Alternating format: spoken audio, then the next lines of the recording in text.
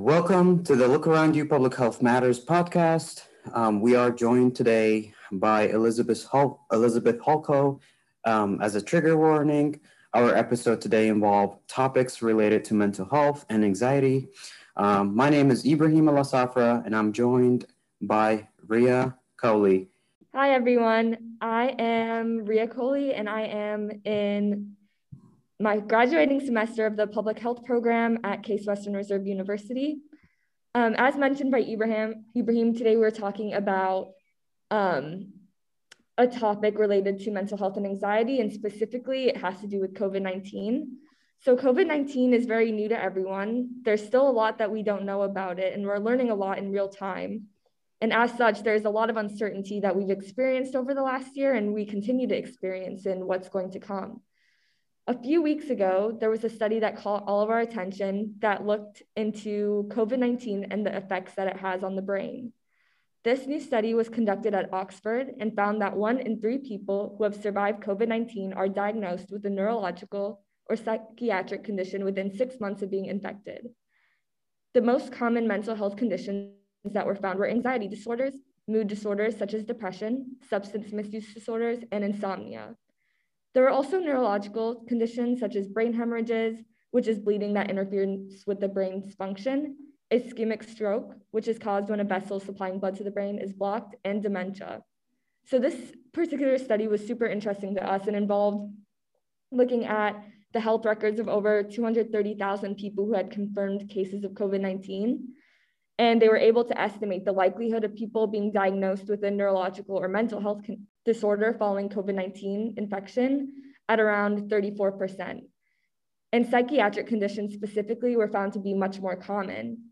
And many people may wonder about the actual mechanism behind the neurological and cognitive symptoms that have been experienced because of COVID-19. And again, because there is a lot of uncertainty and a lot that we don't know, this mechanism sort of falls underneath that. But it's a possibility that there's widespread inflammatory response that also affects the brain tissue as well. So not so much COVID-19 infection in the brain, more so this widespread inflammatory response.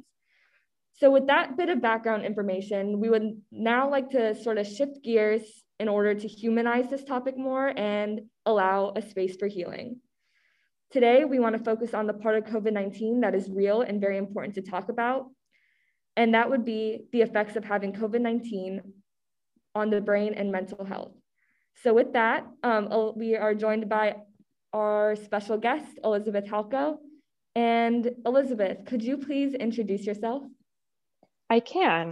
My name is Elizabeth. I'm currently a student at Cleveland State University. I'm 19 years old and I'm a political science major with an economics minor. So as we understand it, you actually had COVID-19 fairly recently. To start off with your story, could you please take us back to your life pre-COVID? Sure. So as I said, I'm a student at Cleveland State and I just transferred there this semester. So this was my first semester and it was going well. I had a job at the Tutoring and Academic Success Center at CSU, and I am generally really involved in local politics, working on campaigns. In terms of my personality, I was a very passionate person. I really loved learning and being involved, and I just generally had really deep feelings. And aside from that, I was very athletic. I really enjoyed running. I was very organized, energetic, type A. I graduated valedictorian from high school, so I am pretty bright and I'm very kind of an active person. So that's kind of who I was before this started. Yeah, so very involved and engaged in, academics, but also outside of the classroom. What happened for you? What changed? So it started off with a really mild case of COVID. My brother brought it home from school, and despite my best efforts, I picked it up from him. Once it's in your house, it's kind of hard to avoid it, unfortunately. So I did my quarantine time. I had, a runny nose and some body aches, and that's really it. And I participated in school that whole time, didn't really have any serious issues. And then I went back to school, and within a few days of going back to school, I woke up one day, went to class, and I was super dizzy in class, just kind of unexplained dizziness. And it wasn't so bad to the point where I felt like I needed to leave class, but it was enough to be pretty uncomfortable. And later that day, I started to have these almost compulsive, intrusive, existential thoughts that were just things like, what is reality and who is God? And, you know, just really feeling separated from my consciousness and feeling literally like a different person. And I could not think about anything but these thoughts. And I literally thought I was going insane. It was terrifying. And with those thoughts was this panic that I had never experienced before. It was, complete, trembling, shaking, dizziness, all kinds of really nausea, uncomfortable feelings. And it felt completely beyond my control. And that was very terrifying. So those first 3 weeks were very difficult because it was just kind of a situation of, try to do anything I could to lessen the pain pretty much. And it's not that I had physical pain, but it was very much, the only way I can describe it is painful, because I can't even, it's difficult to put into words how that feels, to feel like you've lost control of your mind. And I'm lucky to have a great physician. So I was able to see a doctor, and I still see her on a weekly basis through this. And, she, prescribed me medication. She gave me antidepressants, mood stabilizers, anti-anxiety medication, things like that, that have been really helpful in helping to regulate my mood. And as Ria was saying earlier, she was saying that it's literally what's happening to me is an inflammatory response from COVID in my brain. And what happens then is the chemicals in your brain get completely out of whack, and you get all kinds of faulty signals, all kinds of feelings that don't make any sense, thoughts that don't make any sense. And really, the only way to manage that is with medication. And then aside from medication, then trying to just do my best to let my brain heal. Because the other aspect of it, aside from just, the existential thoughts and really intense anxiety and really intense depression and mood swings and things like that, was the fact that my brain literally did not work. I tried my best to stay with my classes, to stay with my job, and eventually I just had to quit all of it. I had to drop all of it. I had to drop all my classes, quit my job, stop doing my extracurriculars. Literally stop my entire life, because as my doctor put it, and it took me a while to understand this, because it's not like a broken leg in the sense that there's pain involved, but she really described it to me as your brain is broken in the same way that she would have a broken leg. And the more times I kept using it, the longer it was going to take for me to heal, because every time I used it would be analogous to walking on a broken leg, pretty much, and expecting it to heal. And so it was over the course of a month and a half that I kind of gradually dropped all of the different activities, because it was hard to do that. But eventually I realized the more stuff I got rid of, the better I felt. So that's kind of an overview of the story. And this has been going on for about 3.5 months now. Wow. These past few months must have been so much for you to go through. How are you doing now? So now, since I've dropped everything, I've also gotten my first COVID vaccine, which I know that did have an impact. And I've read studies and experiences of other people who have neurological conditions that have had the vaccine and have felt that it helped improve their condition, which I would agree with that. So I stopped everything. I got the vaccine.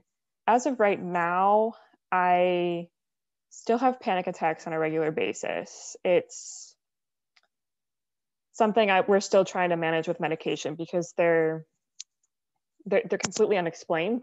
My brain decides it's time to misfire, so it misfires, and then once that chain reaction starts, I can't stop it. I can rationally know that I'm not gonna die, nothing crazy is gonna happen to me, but that's been a real challenge still, trying to manage those panic attacks. What kind of medication combination can lessen it? Because, for me, the average person who has panic disorder, their panic attacks will last for 10 to 30 minutes. That's kind of the typical average. Mine are lasting for 1 to 2 hours before they pass. So they're very disruptive and very exhausting. So I continue to struggle with that. I have also seen a lot of improvements over the past month or so. Specifically, for about 2.5 months, I had no feelings. It was literally, I was like a blob, and all I could feel was fear or despair, pretty much. There was nothing else there. And I really felt strange because I'm typically the kind of person who has a lot of feelings and who is very passionate. So one thing I noticed in the past month is I did start to have feelings again, which was really exciting because, it made my day-to-day life a little bit easier and almost more worth living, because it's really hard to get up every day and know that all you're going to feel is fear or despair. It's a lot nicer to wake up and kind of know I might not feel those things today. And so the other thing is throughout this, I've had a lot of just separate neurological stuff that has happened aside from thoughts or feelings or anything like that. It's been very physical in the sense that I would get just random numbness in the back of my head and the back of my neck, which was very uncomfortable. I would get random dizzy spells. I would just wake up one day and be dizzy. Like I just couldn't get out of bed or do anything until it passed. I would randomly start sweating. I would randomly have the shakes, even if there was no other feelings associated with that. So those have improved. I've noticed I don't have that as often. And in general, I feel like I recognize myself a little bit more these days, especially because of the feelings. But also, as my cognitive function has improved, I've been able to actually start to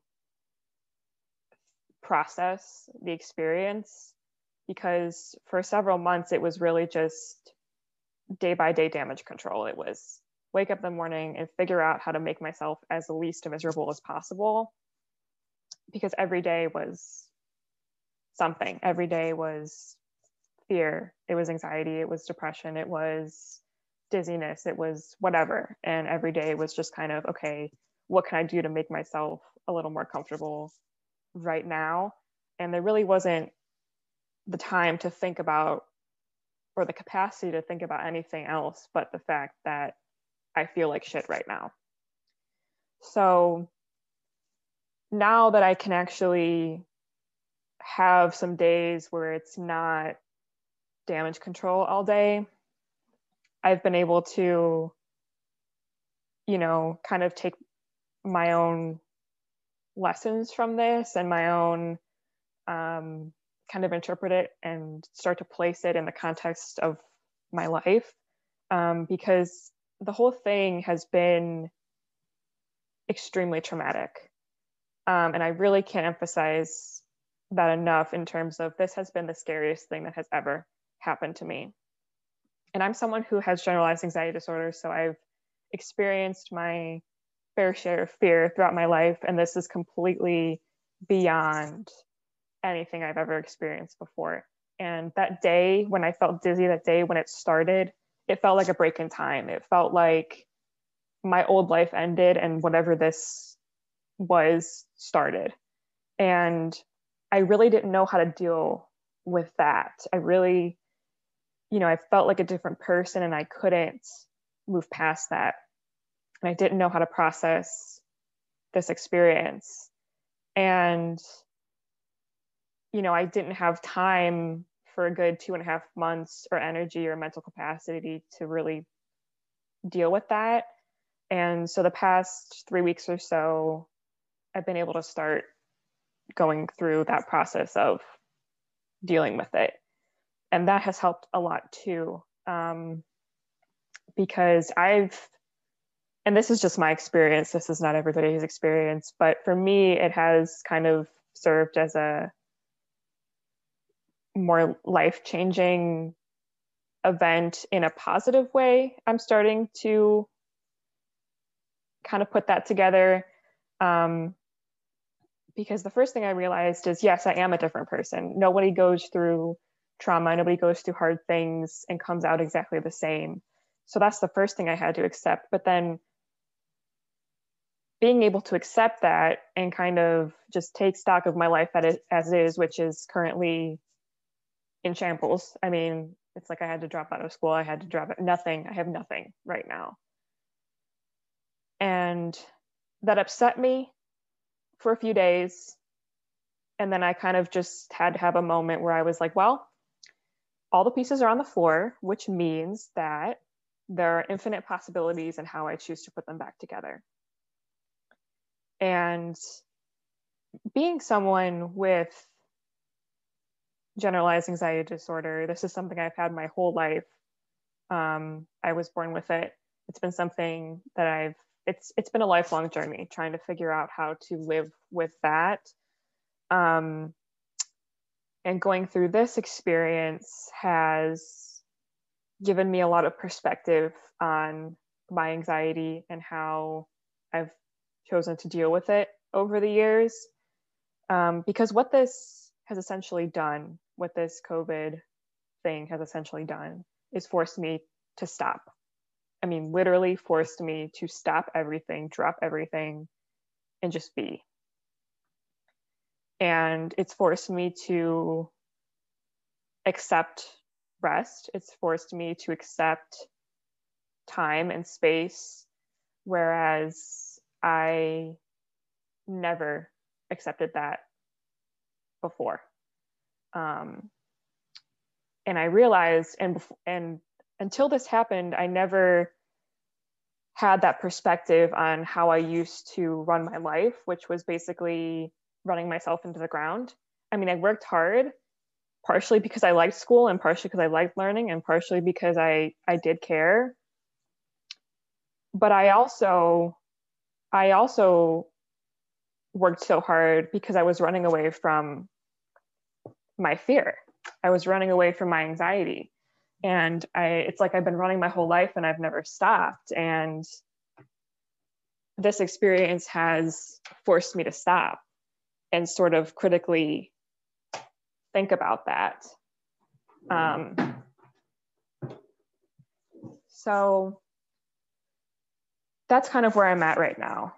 I'm kind of in that stage of processing, figuring out how to move forward as this different person that I am, figuring out how to place this experience in my life, seeing what I can learn from it, which is, I think, a lot for me personally, and just kind of, taking it day by day and figuring out, okay, how do I figure out how to manage current symptoms?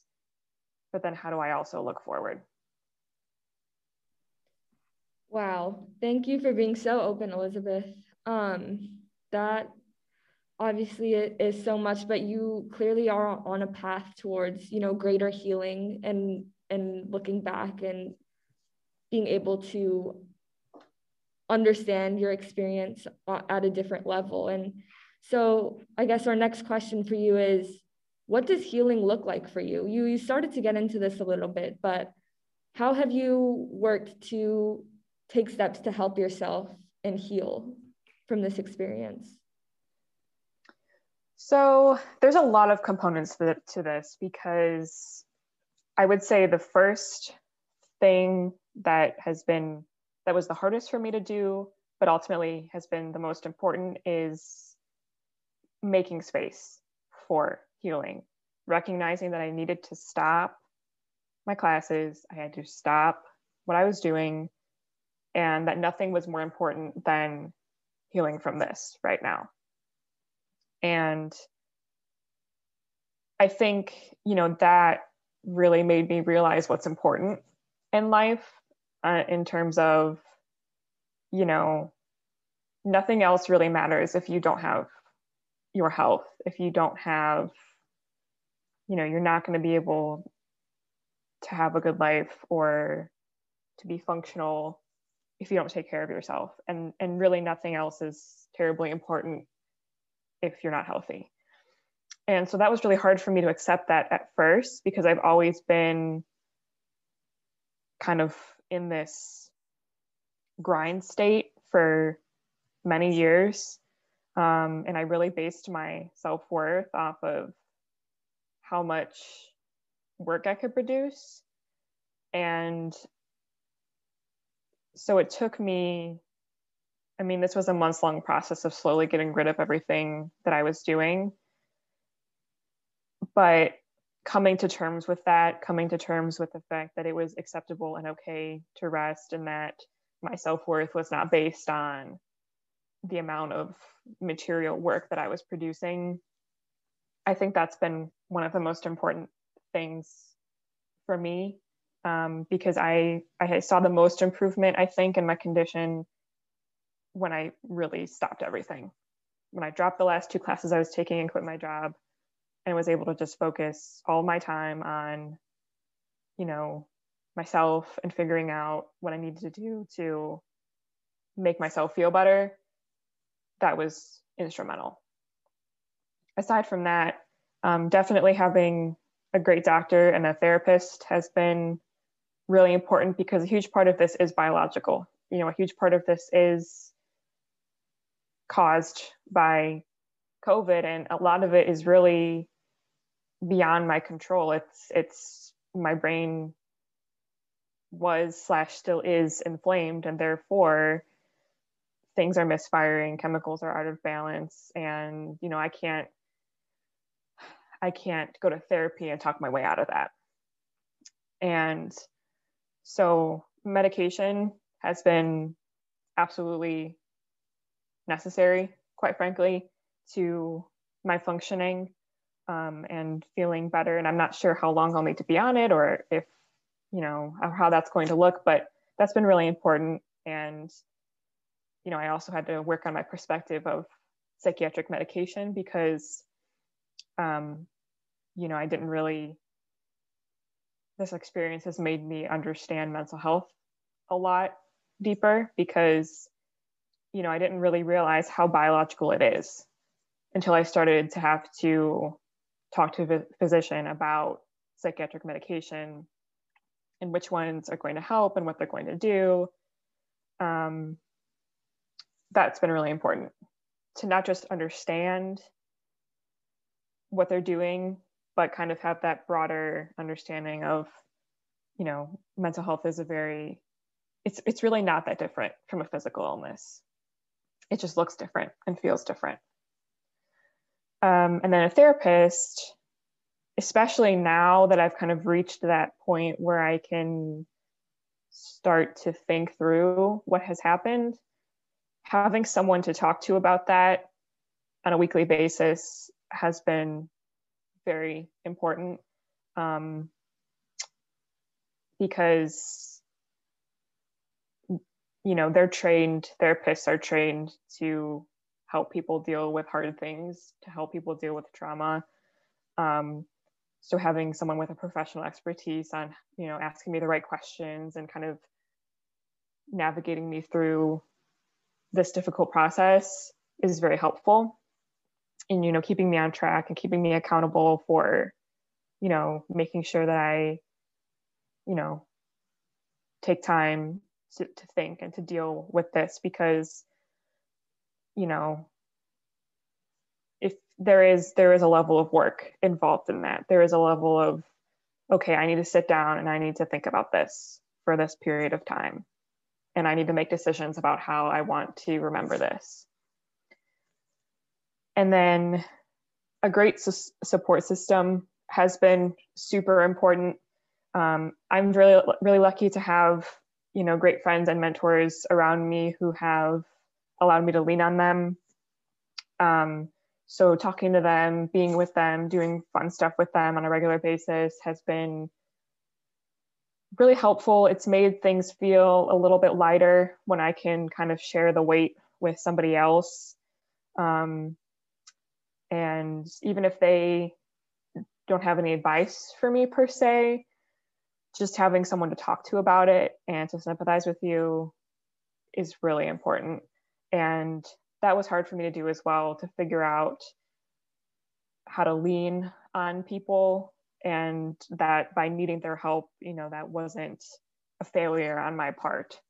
So that took some time, but once I realized that, they were still going to love me anyways through this, and that they were going to be there, and that my presence in their life was not dependent on me being some perfect version of myself, it's been one of the most important things to just have them around me, especially since, I did have to drop out of school and I had to quit my job, and I had to kind of stop doing all of those other things that would get me out and in the community and stuff. I'm a very social person, so that was hard. And having them around and recognizing that, I needed to ask for help was really important. And I would definitely suggest that to anyone who's going through something similar is, please don't be afraid to ask for help from the people around you, because I was actually very shocked at how willing they were to help. And then, aside from that, just taking it day by day, not really thinking beyond the present, because every day is different for me. Every day I kind of wake up and I have to ask myself, okay, what's possible? Because some days there is very little that is possible. Some days I really cannot get out of bed. I have to take sedatives for my anxiety all day, and I, cannot function. Other days are better. Other days I can get up and I can go for a walk. I can go out with a friend. I can make a meal. I can do,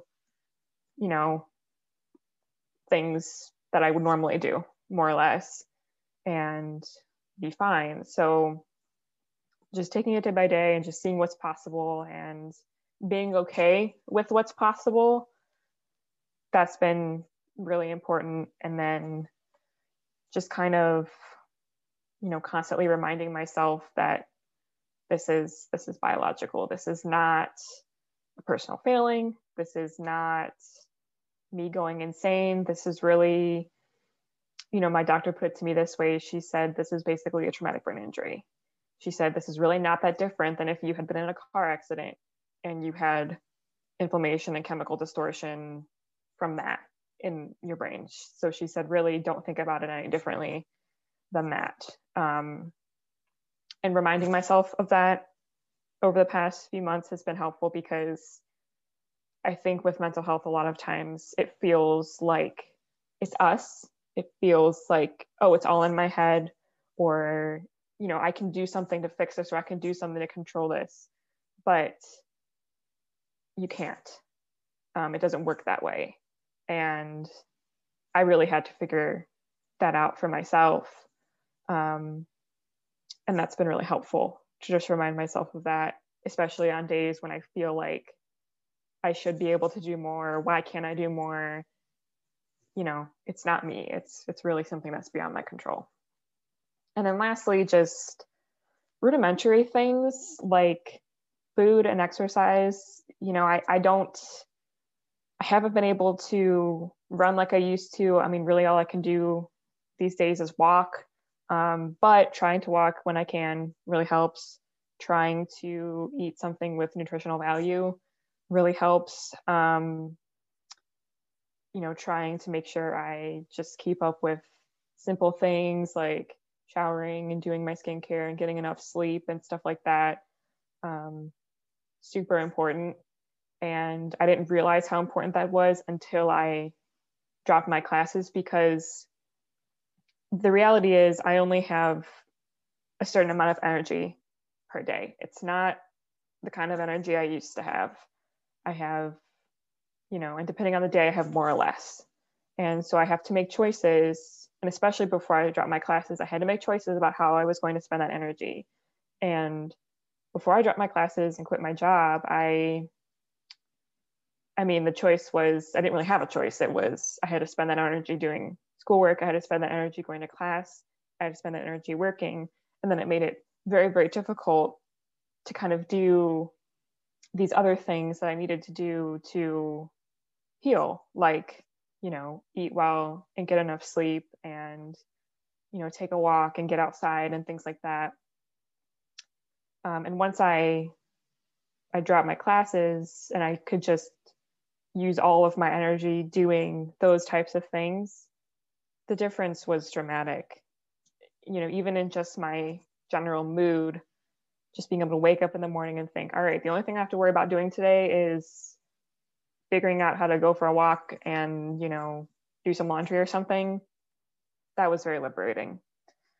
So that kind of goes hand in hand with the making space for healing. But in that space, trying to be conscientious of what you're using your energy for, and what I've been using my energy for, has been really important.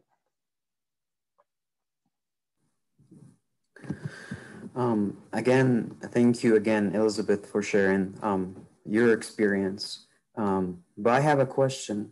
What advice would you give to other young adults out there who may be experiencing something similar or have some challenges due to something similar as your experience?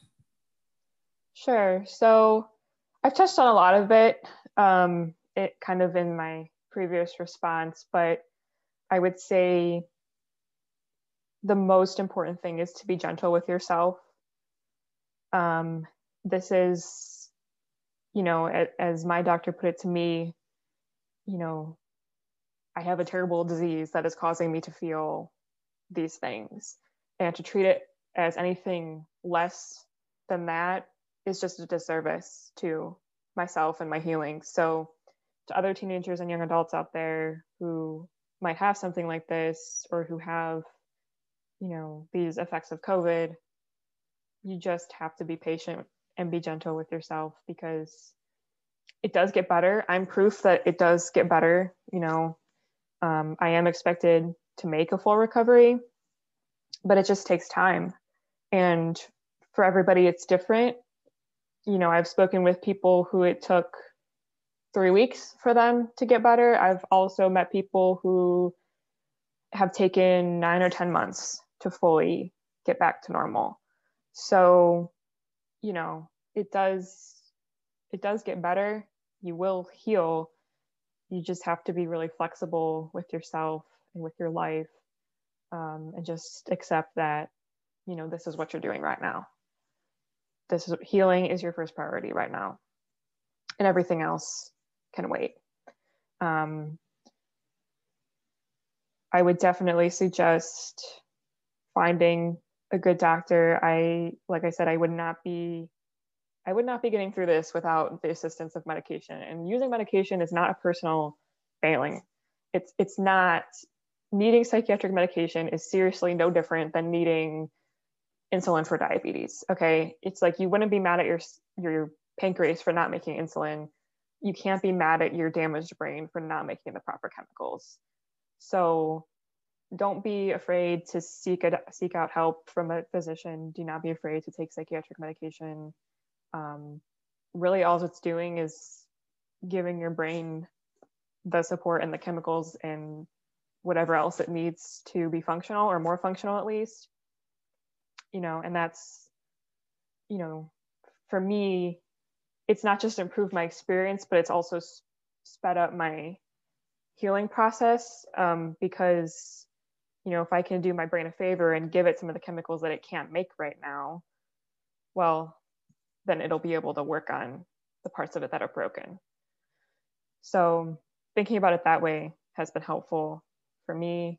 And I think the other thing is just don't be afraid to lean on the people around you, your family, your friends, mentors, whoever is in your life that you trust.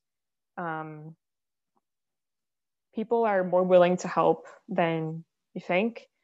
And having that and being very open about this and talking about it and being honest has been a very healing thing for me. So I would definitely encourage openness and just being with people that you trust as much as you can. And other than that,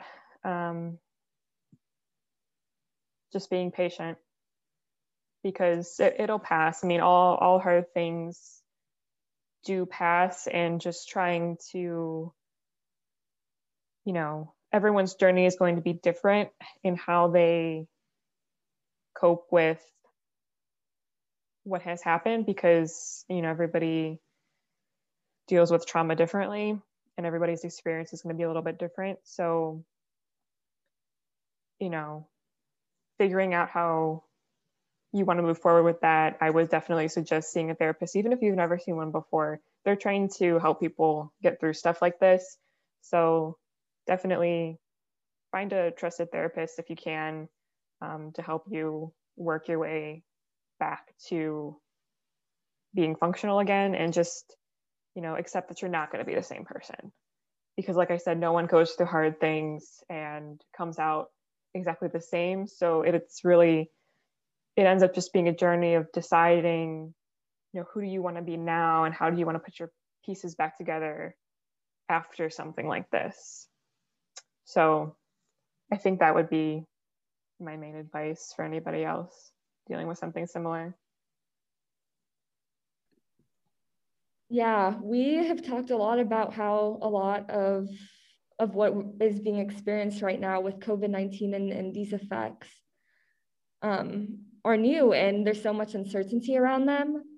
So I think that, you being so willing to come here and share your story and take that step towards healing, but also give that hope to other, teenagers, young adults alike, because as this study showed, 1 in 3 people are affected within 6 months of having COVID by a neurological or psychiatric condition, is really important and very important for our audience to hear. So we are so grateful that you have been so open and willing to discuss these topics with us today. So thank you so much.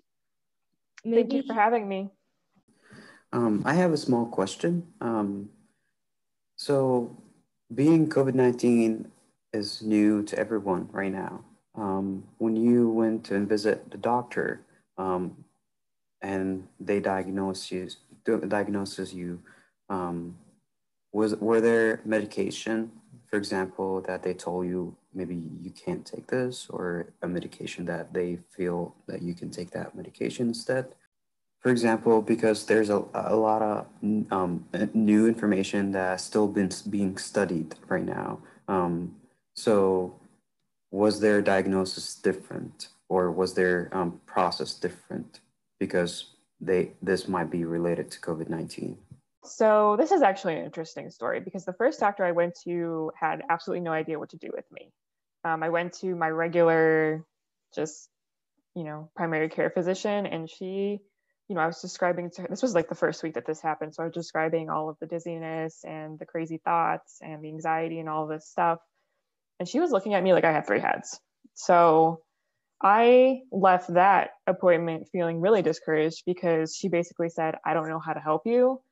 She said, the best thing I can do is try to refer you to, someone who is more experienced with COVID, because I was trying to tell her, I had just had COVID, and, I have no other explanation as to why I would be having these symptoms or, these issues, because I have no history of panic disorder. I have no history of OCD or anything like that, anything similar to what I was experiencing, and I was literally describing to her that I could not think, I could not participate in class.